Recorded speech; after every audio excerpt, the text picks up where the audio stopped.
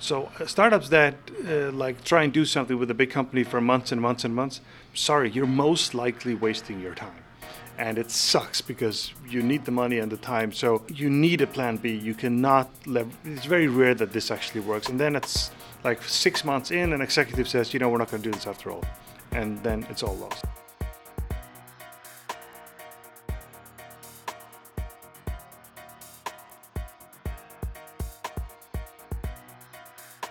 Hey guys, welcome to Startup Hand-Me-Downs, the podcast that passes insights from founders and thought leaders down to the next generation.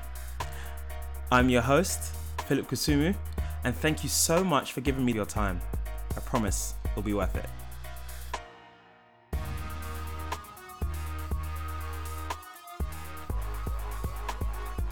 So on today's episode, I interviewed serial entrepreneur Heini Zakariani. Heini more recently was the founder and CEO of Vivino, the world's largest wine marketplace with over 36 million users and 20,000 new users per day.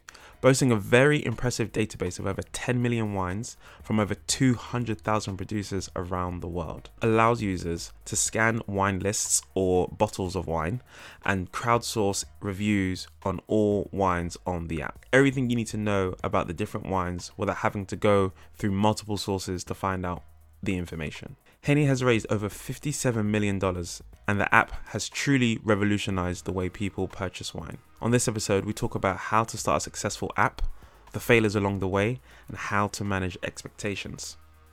With that said, before we get into the episode, I want to give a massive shout out to one of our sponsors, Blinkist. So I don't know about you guys, but I find it super hard to just disconnect and learn something new. It's not easy when everyone and everything is competing for my time and my attention, whether that be work or startups or a side hustle. You just don't have enough time to read a book and develop yourself. If that sounds familiar to you, there's an app I can highly recommend that you check out. It's called Blinkist. Blinkist is an app that condenses the best-selling non-fiction books down to their key takeaways for you to read or listen to in just 15 minutes. If you listen to some of the earlier episodes of Startup Hand-Me-Downs, I used to end each show with 3 main points just so it could really hit home. That's exactly what Blinkist does, but instead it condenses books into 15 minutes, which is awesome. I recently just listened to How Not to Worry by Paul McGee, and instead of reading the 250 pages that the book is, I got everything I needed to know about worrying in just 15 minutes. The main points, the facts, is perfect actually. On my way home, I actually listened to The 7 Habits of Highly Effective People. Now, I've been meaning to read this book for at least 10 years now, and I finally got to listen to everything I needed to know about The 7 Habits of Highly Effective People. Great book, world-renowned book, everybody knows it, and I finally got to listen to it in less than 15 minutes on my way home. That's 2 books in one day, which is insane. So guys, right now Blinkist has a special offer just for the Startup Hand-Me-Downs audience. Go to blinkist.com/handmedowns to start your 7-day free trial and get 25% off of a Blinkist premium membership. That's Blinkist, spelled BLINKIST, to get 25% off and a 7-day free trial. That's blinkist.com/handmedowns. All right, let's get into the episode. So, Heini, thank you so much for coming on the show today. Thank you very much for having me. So, Heini, when you are, out at a WeWork event, how do you introduce yourself to people? It depends on what kind of and how long an introduction you want, but usually I say, hey, my name is Heini Zakariani, I'm the founder of Vivino, the world's largest wine app and community. That's a good intro. Strong. It's pretty solid. I have a theory about intros. Do you want to hear it? Yeah, go for it. The people that have done a lot in their life, the more success they've had, the shorter the intro, right? If you have to talk for 10 minutes, it's not great. Yeah. So if you're Bill Clinton, maybe just say, "Hi, I'm Bill." Yeah, that I'm sure that works. That would work. My intro's quite short too. No, it's actually pretty long to be fair. So that shows where I'm at in life. Okay, cool. So Before we get into Vivino and the incredible success of the app, I want to kind of start from the beginning because it's always good to kind of paint a picture of in terms of what got you to that point. So obviously now you live in San Francisco, but you hadn't always lived in San Francisco. You actually grew up in Europe. So you grew up in a little island in between Iceland and Norway? That is correct. A few islands in the middle of nowhere called the Faroe Islands. Definitely the most beautiful place you'll ever get to, or never go to, but hopefully you'll get there one day. Yeah, I mean, and so what was life like growing up, and how long were you there for before moving into Denmark, I believe? Yeah, so I was born in the Faroe Islands in 1972, and I moved out of there in 1994. So I did live my first 22 years in the Faroe Islands. It's really a wonderful place to grow up. Very safe, very equal. I think it's an amazing place to grow up. It was for me at least. Obviously, if you want to do really big things, you might want to go out in the world, and a lot of people do that also for education. But people really do come back because it's really an amazing place to live if you can handle the weather. Yeah, it's quite cold. It's not that cold. So you have the Gulf Stream coming up, which sort of warms it up, but it is windy and rainy and aggressive. But it's not freezing. Okay. Not freezing. And so I guess growing up, were your parents entrepreneurs or into technology? How did the passion for technology, where did that come from? Yeah, it's quite interesting because my parents were not sort of traditional entrepreneurs. My father was, my mom was a lab technician, but my father was a professor at the university. But I think my definition of an entrepreneur is pretty wide.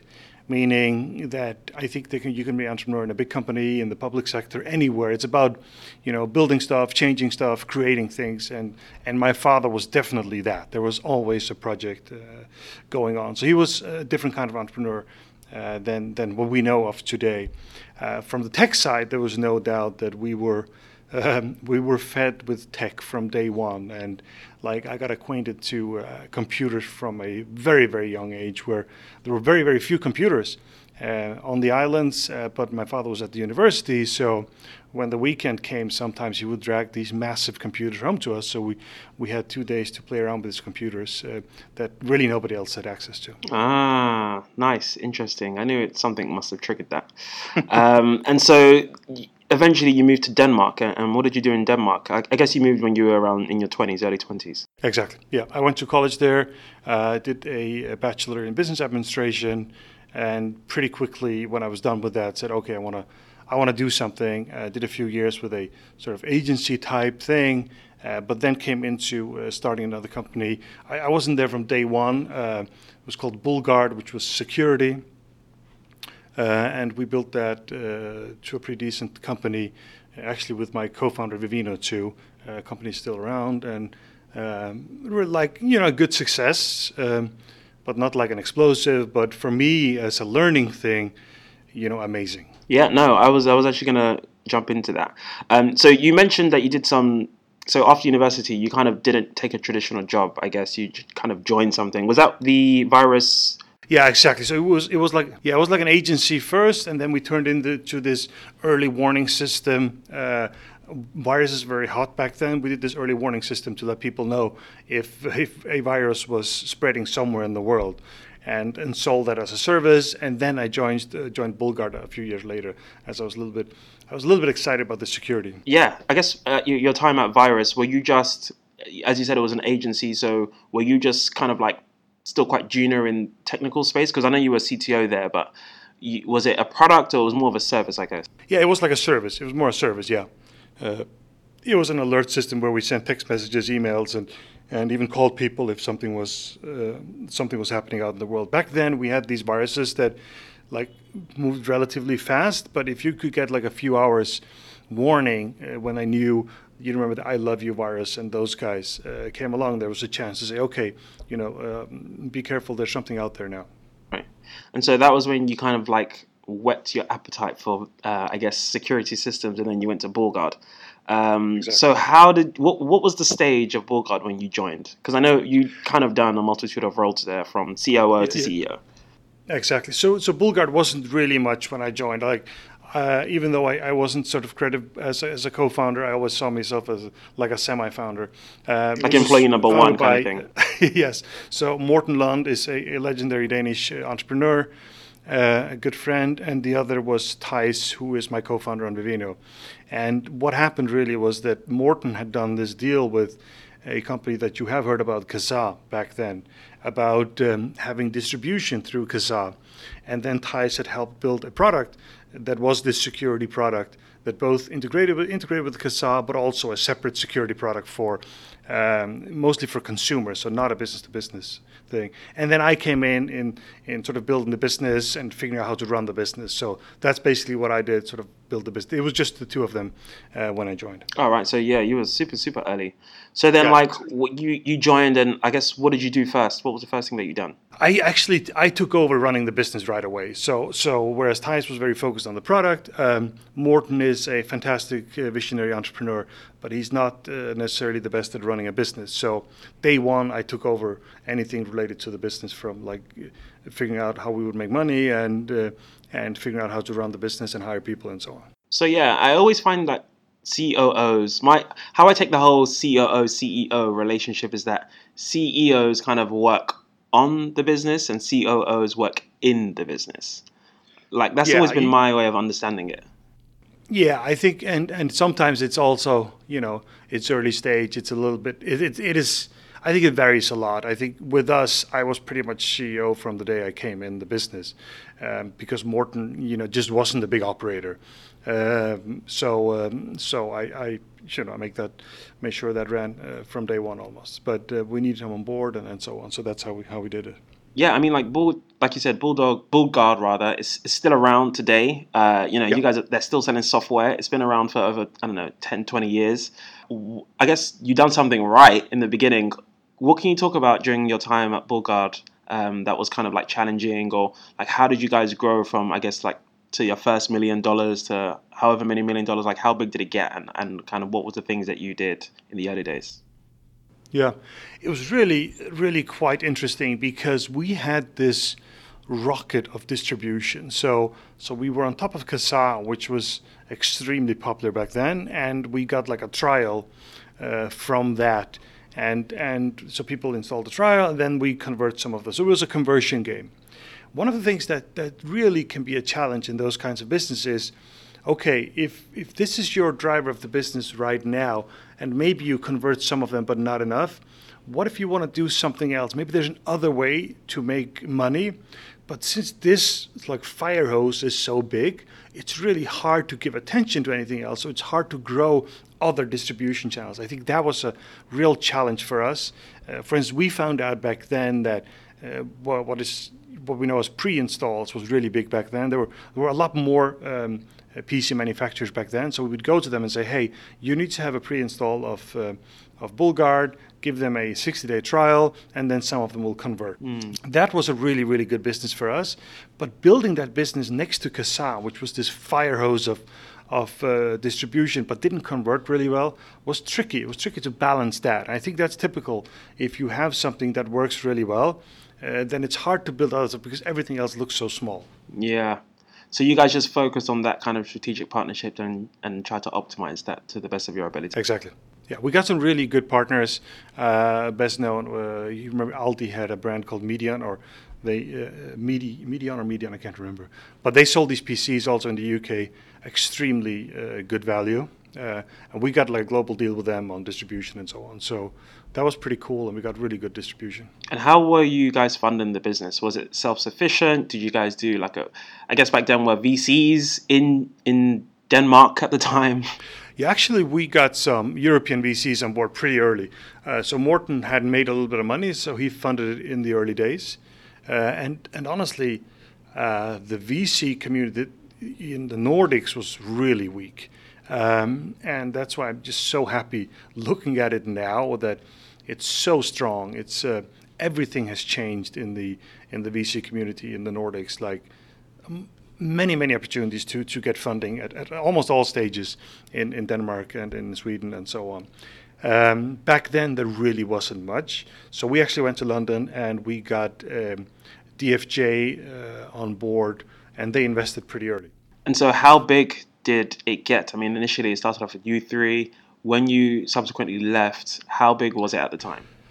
Yeah, we did around $20 million in revenue when I left. So, that's a really good success. I think we did good. I think, and for me, again, the learning experience was amazing. Like really, I think, I don't think Vivino would have been what it is now without BullGuard. And that goes both for Thijs and for me. Wow.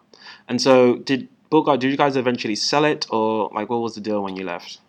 Yeah, so we ended up selling it to some investors of some kind, and they just sort of took the profit of it. I don't think they ever sold it again. I think some of them still own it. So they just run it as a profitable business, not necessarily a growth thing, but like a nice business. Just like a nice cash cow. It's like running over there. Yeah, exactly. Bringing in money. Exactly. So I guess so. How old were you when you sold the company? Oh my God, yeah, I must have been late 30s. I think we did that in 10. I think I sold 9 or 10. I sold my shares. So like mid to late 30s, like 37, 38 or something. Okay, so you're kind of like set now financially, kind of. Yeah, kind of. It wasn't really a strong exit, to be honest with you. We made a little bit of money, But like you weren't worried about money for a few years at least. Not tomorrow, no. Yeah, exactly.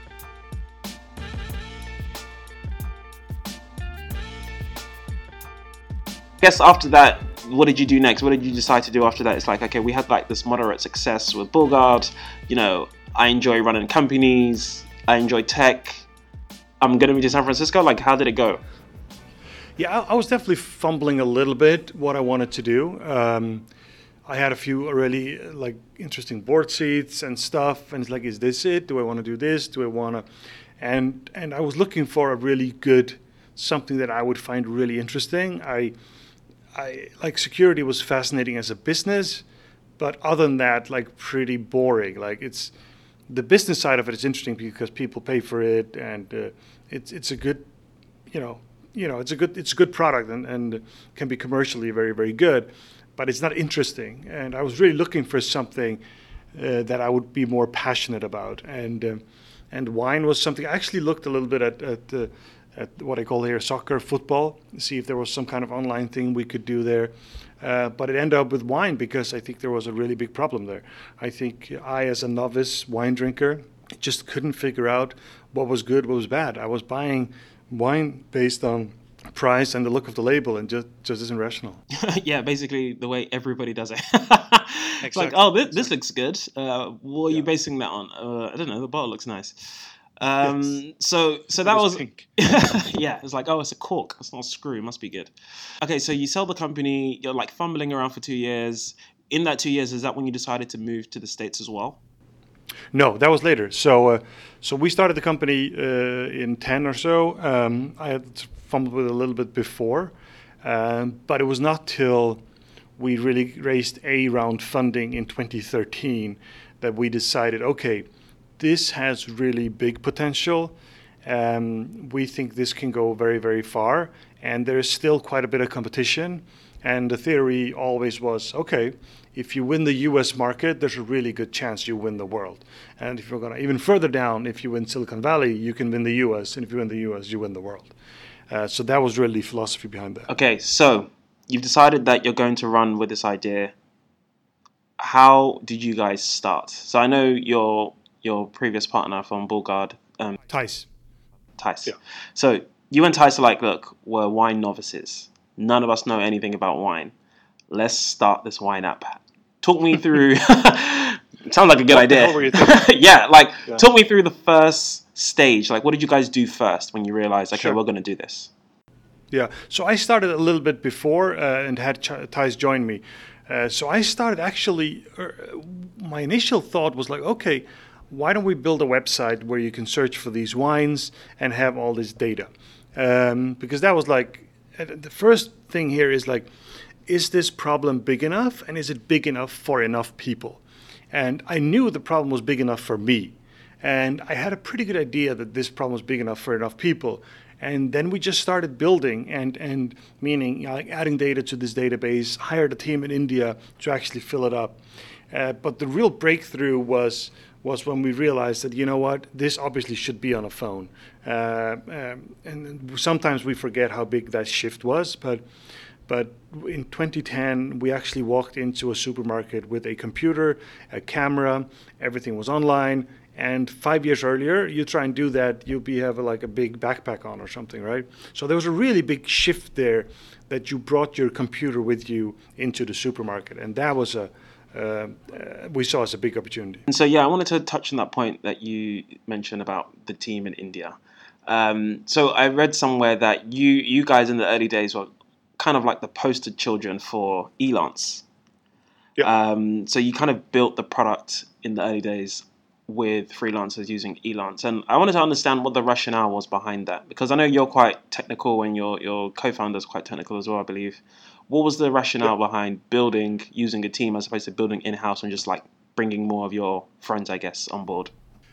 So a few things. First of all, we're pretty technical without being like programmers. So we understood tech pretty well, which meant that we could actually manage these people really well. So for us back then, it was a lot about cost. How do we get going quickly at a low cost?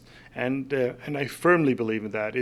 There is a quality aspect of it, and we definitely saw that too. That when you build quickly and remote, sometimes the quality isn't always the best, but you have to remember that the quality, there can be a really, really high cost at building really good quality. So we were fine with getting to a certain level because we were experimenting at the time. We didn't know what was right and wrong.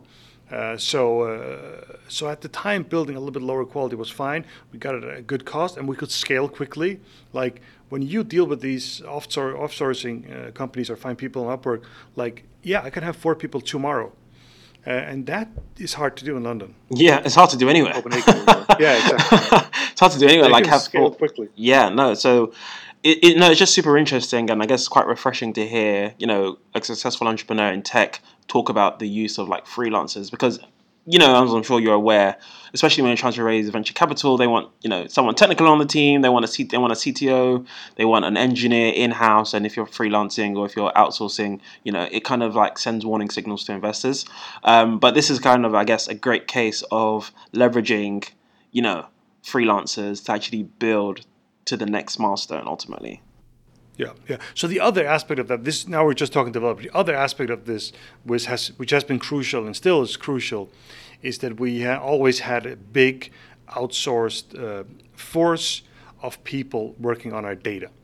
And that has been incredibly important. So when we started out, there was no database. So there was fragmented small pieces of data about wine, but nobody had built a global database. We've done that. We've spent 10 years on that.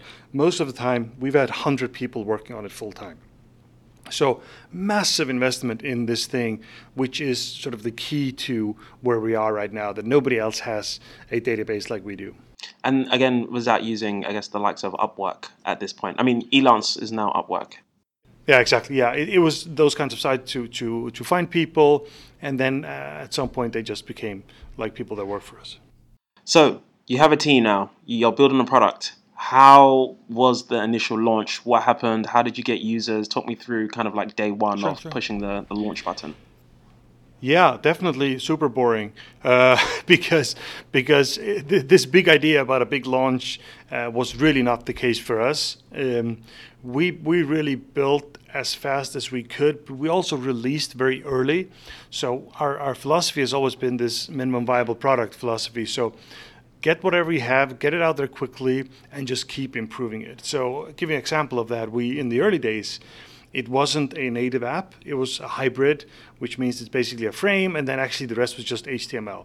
Not the best way, but it means you can move really fast. So what we did back then is we rolled it out, and then we changed it rapidly. Like every single week, we did releases to find out what worked. And it's really this philosophy that it's all about putting the product in front of people and then figuring out what's right or wrong, and just assuming that you don't know very much about what people want till you show it to them. Don't try and build this massive thing inside a closed room and then launch it, you're going to fail.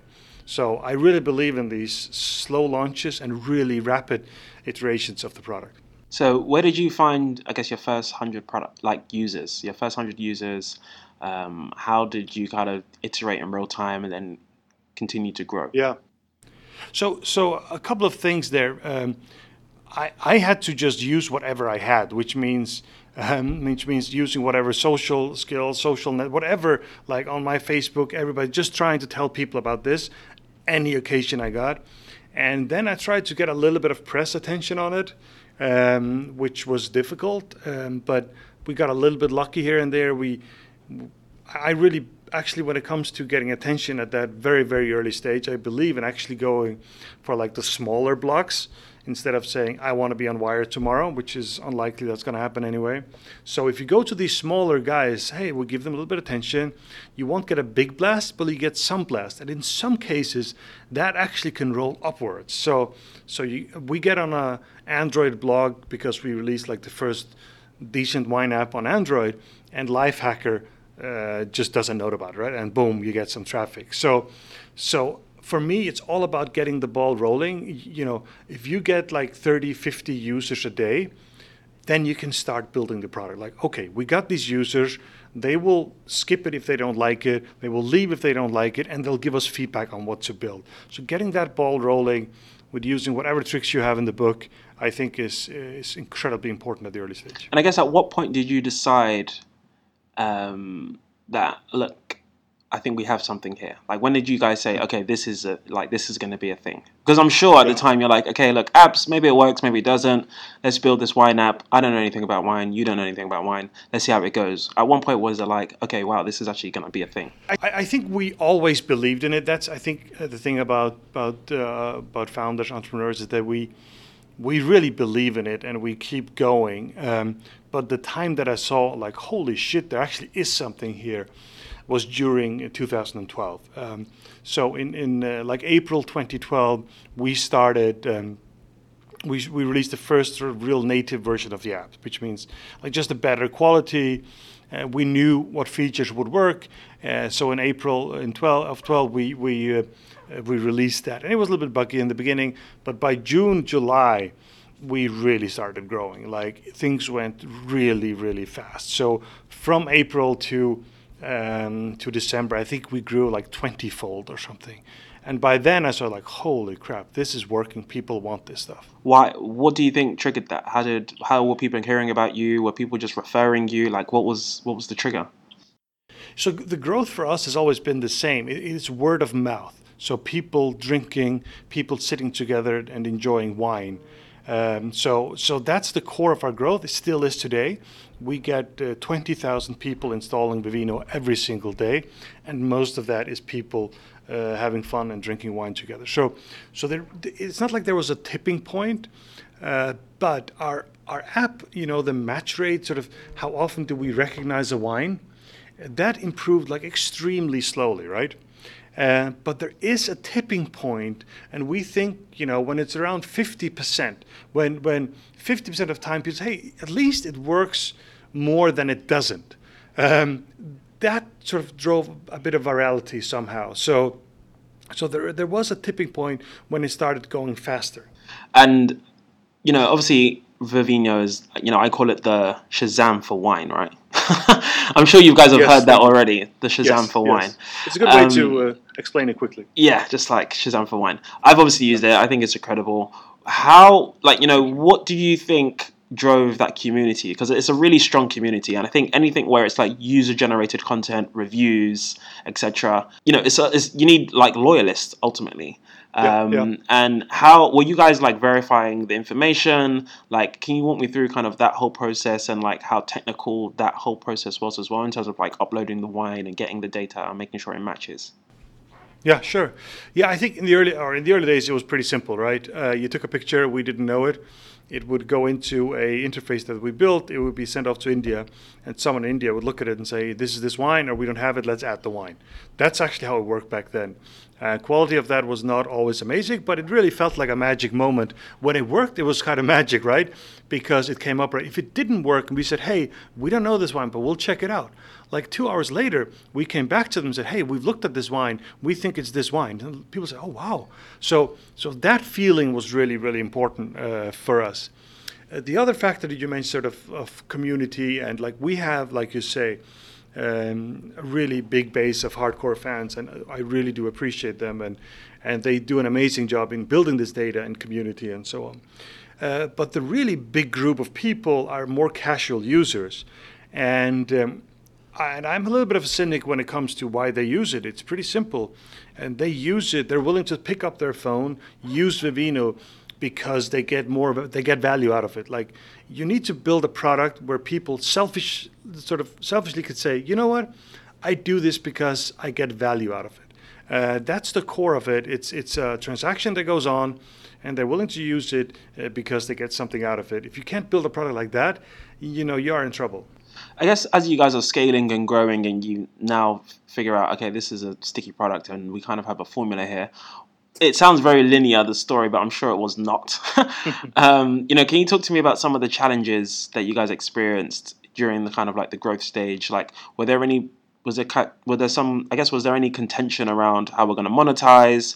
Having user-generated content and scanning is obviously kind of a tricky space because, there's not a clear monetization strategy back then, I guess. I mean, I know you guys have one now with the e-commerce play. What was some of the challenges that you guys experienced as you were growing?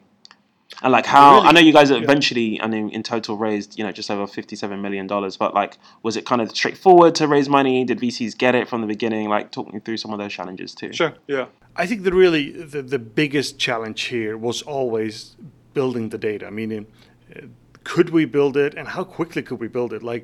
We spent like 2 years just working before seeing any real growth. And at the time we're building data.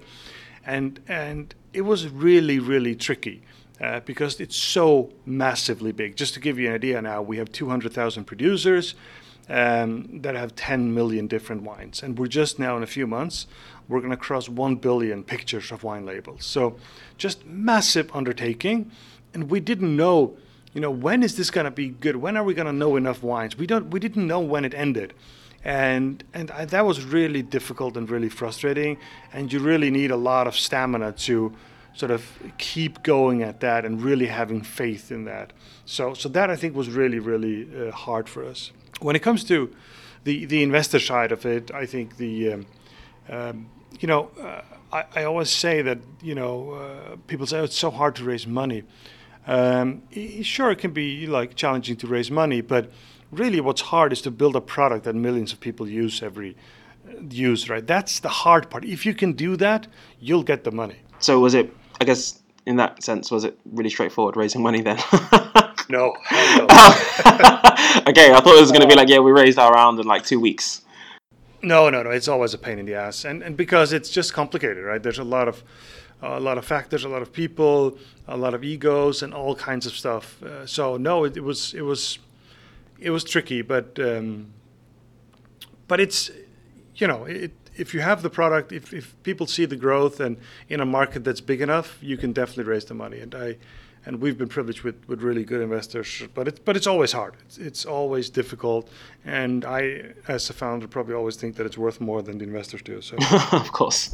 I know at one point, when Vivino was, really scaling millions of users, you done a partnership with Amazon. Can you talk a little bit about that project?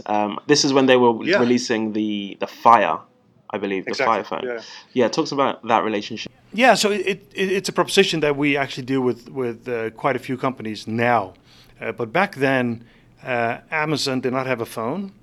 And actually, I can tell you a story about it. I was at a meeting up in Seattle and sitting down with these executives. They had like an iPad kind of product, and we started talking about this. And they said, "Yeah, we'd love to, build something into this tablet where we could like scan a bottle and we'll get the information just like Vivino. We'd love to build that in as a part of one of our products." And then I said, "Yeah, well, sure, we can help you guys do that. We have the data, we have an API for it, and so on." And then suddenly, I said something like, isn't it kind of stupid? Like, you walk around with a tablet and take these pictures. It was barely online. And I realized, like, holy shit, you guys are building a phone. And I just said it out loud, and the room was just silent. Yeah.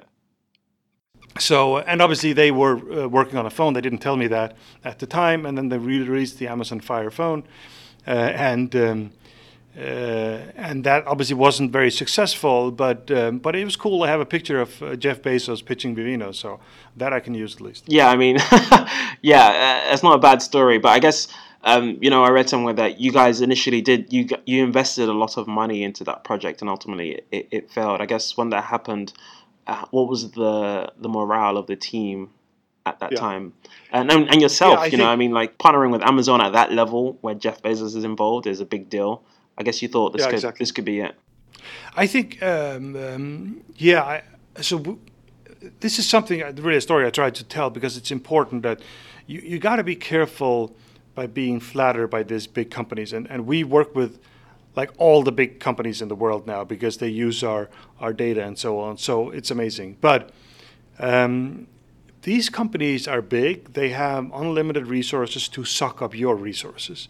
So you really got to pick your battles when you do these partnerships. You got to be impressed when Samsung calls you and says, hey, we'd like to do this with you guys. They're the biggest phone manufacturer in the world. So that's impressive, and you're flattered and your ego is boosted, but just be careful how many resources you put into that. And we've been through quite a few of these partnerships that haven't generated a lot. I can tell you now that we're integrated with Samsung Bixby, which is their image recognition, and that's been very successful. A lot of people use it on their Samsung. So just anyone at the early stage, we have so limited resources. Just be careful how you use them. No, I think that's really good advice, and I think a lot of startups, including myself, we were attracted to kind of that strategic partnership where we can leverage their audience of millions of potential users or whatever it may be. But it never pans out as much as you would hope it would. No. And let's be really honest. Like if in most cases it just doesn't. So startups that try and do something with a big company for months and months and months, sorry, you're most likely wasting your time. And it sucks because you need the money and the time. So you need a plan B. You cannot it's very rare that this actually works. And then it's like 6 months in, an executive says, we're not going to do this after all. And then it's all lost. Yeah. Yep, literally. So, okay, so obviously recently, I guess early last year, you decided to step down as CEO of Vivino and hand over the reins to the former CEO of StubHub, I believe. Sure. What was the rationale behind that? About leaving your baby. It's been 10 years. You built this thing in Europe, moved over to the States. Grown it to 36 million users, I believe. 400,000 installs a month. Like, this is a good app as far as apps go, considering most apps fail. Believe me, I know. Did you just reach a point where you've burnt out, or you don't think? I know you still believe in Vivino, and I know there's a new kind of like strategy in place for like the e-commerce play. But what was the rationale behind, I guess, stepping down at this point? I've never believed more in Vivino than I do right now. I'm sitting in the big boardroom right now and doing this interview. So you're still there. Yeah, I mean, you're using your Vivino email. Yeah, exactly. So I really have a lot of faith. I think so. One of the things that has made me successful in my life, I think, is finding people that are really good at what they do and better than I am at what they do.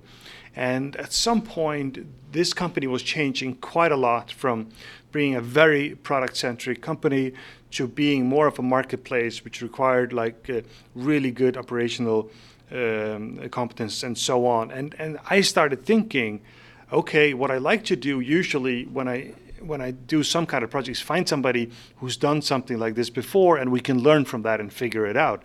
And started thinking, hey, isn't there someone out there that's done this before and can do it better than me?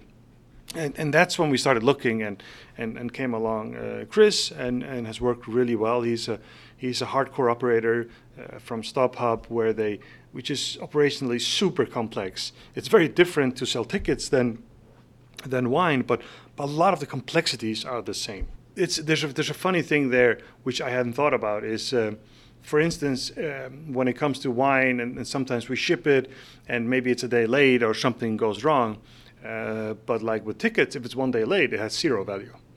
You can still drink the wine. You can't use the ticket. Yeah, that makes absolute sense. And I know Vivino now, you guys have is it a subscription play so you can send wine now? Is that what you're doing? No, we're not doing that at this point. Most of what we do is a marketplace where you can buy wine through the app, and we get a marketing fee on everything that's sold through the app. And we're seeing some really, really strong numbers and really, really good growth on that. Would you say this is kind of the first time, or you're going in the right direction of Vivino properly monetizing? I honestly think so. We started aggressively doing the marketplace in 2016, really putting research into it. And I think in 2018, I would say, okay, we now have some kind of product market fit. Now it's just about growing it from here. Yes, I would say that now it's really coming together.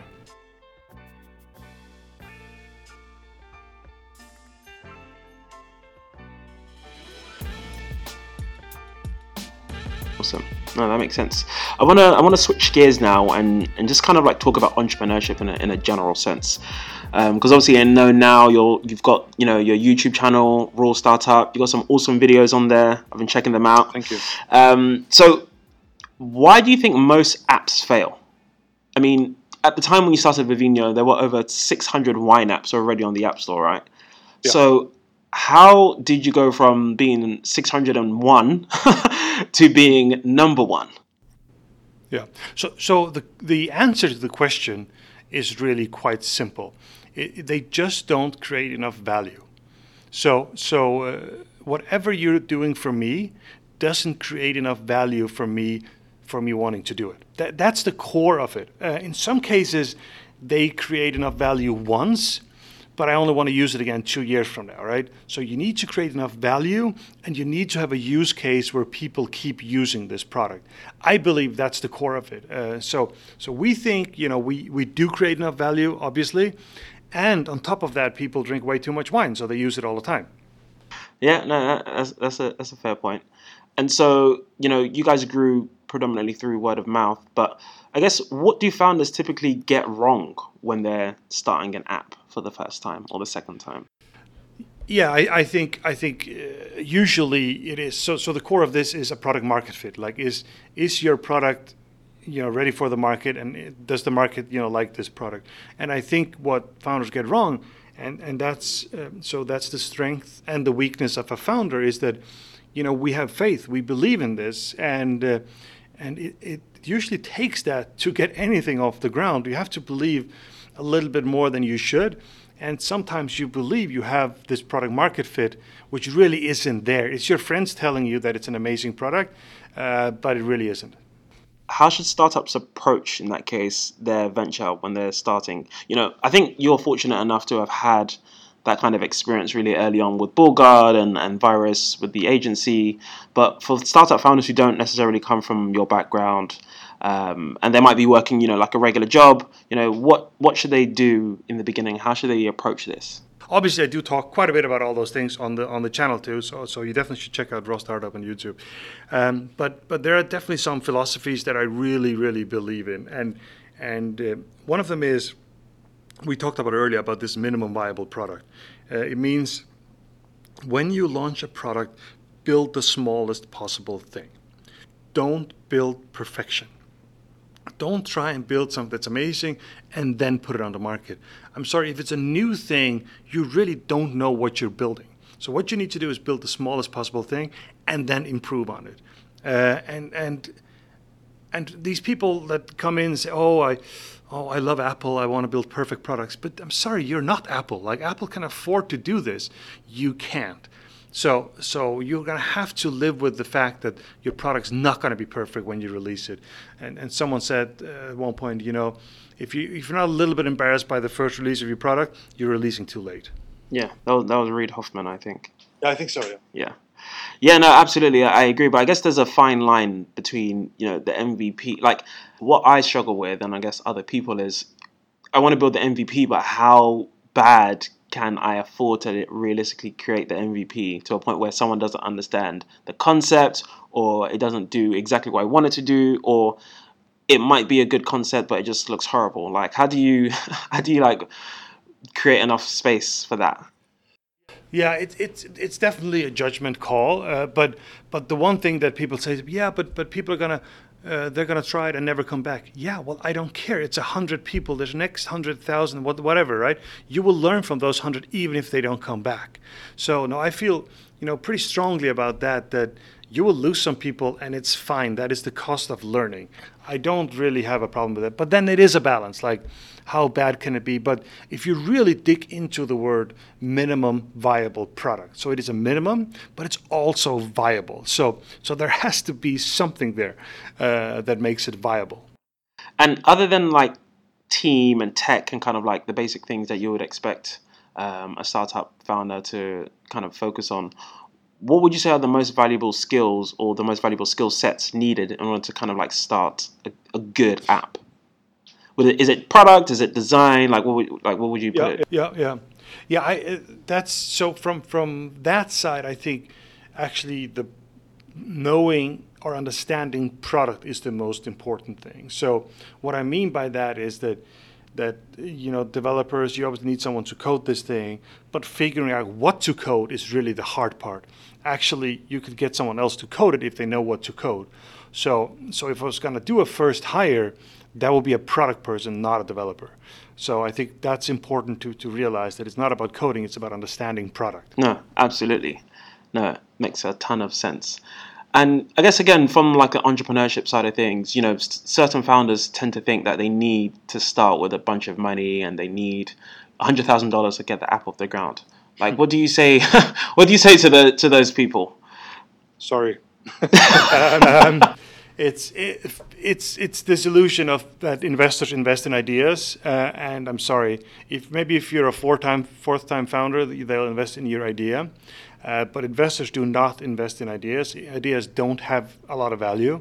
Execution and building stuff does. So, and don't go around with PowerPoints with your idea and try and raise money to build a basic thing. You're going to have to hustle your way to build something, whatever that is.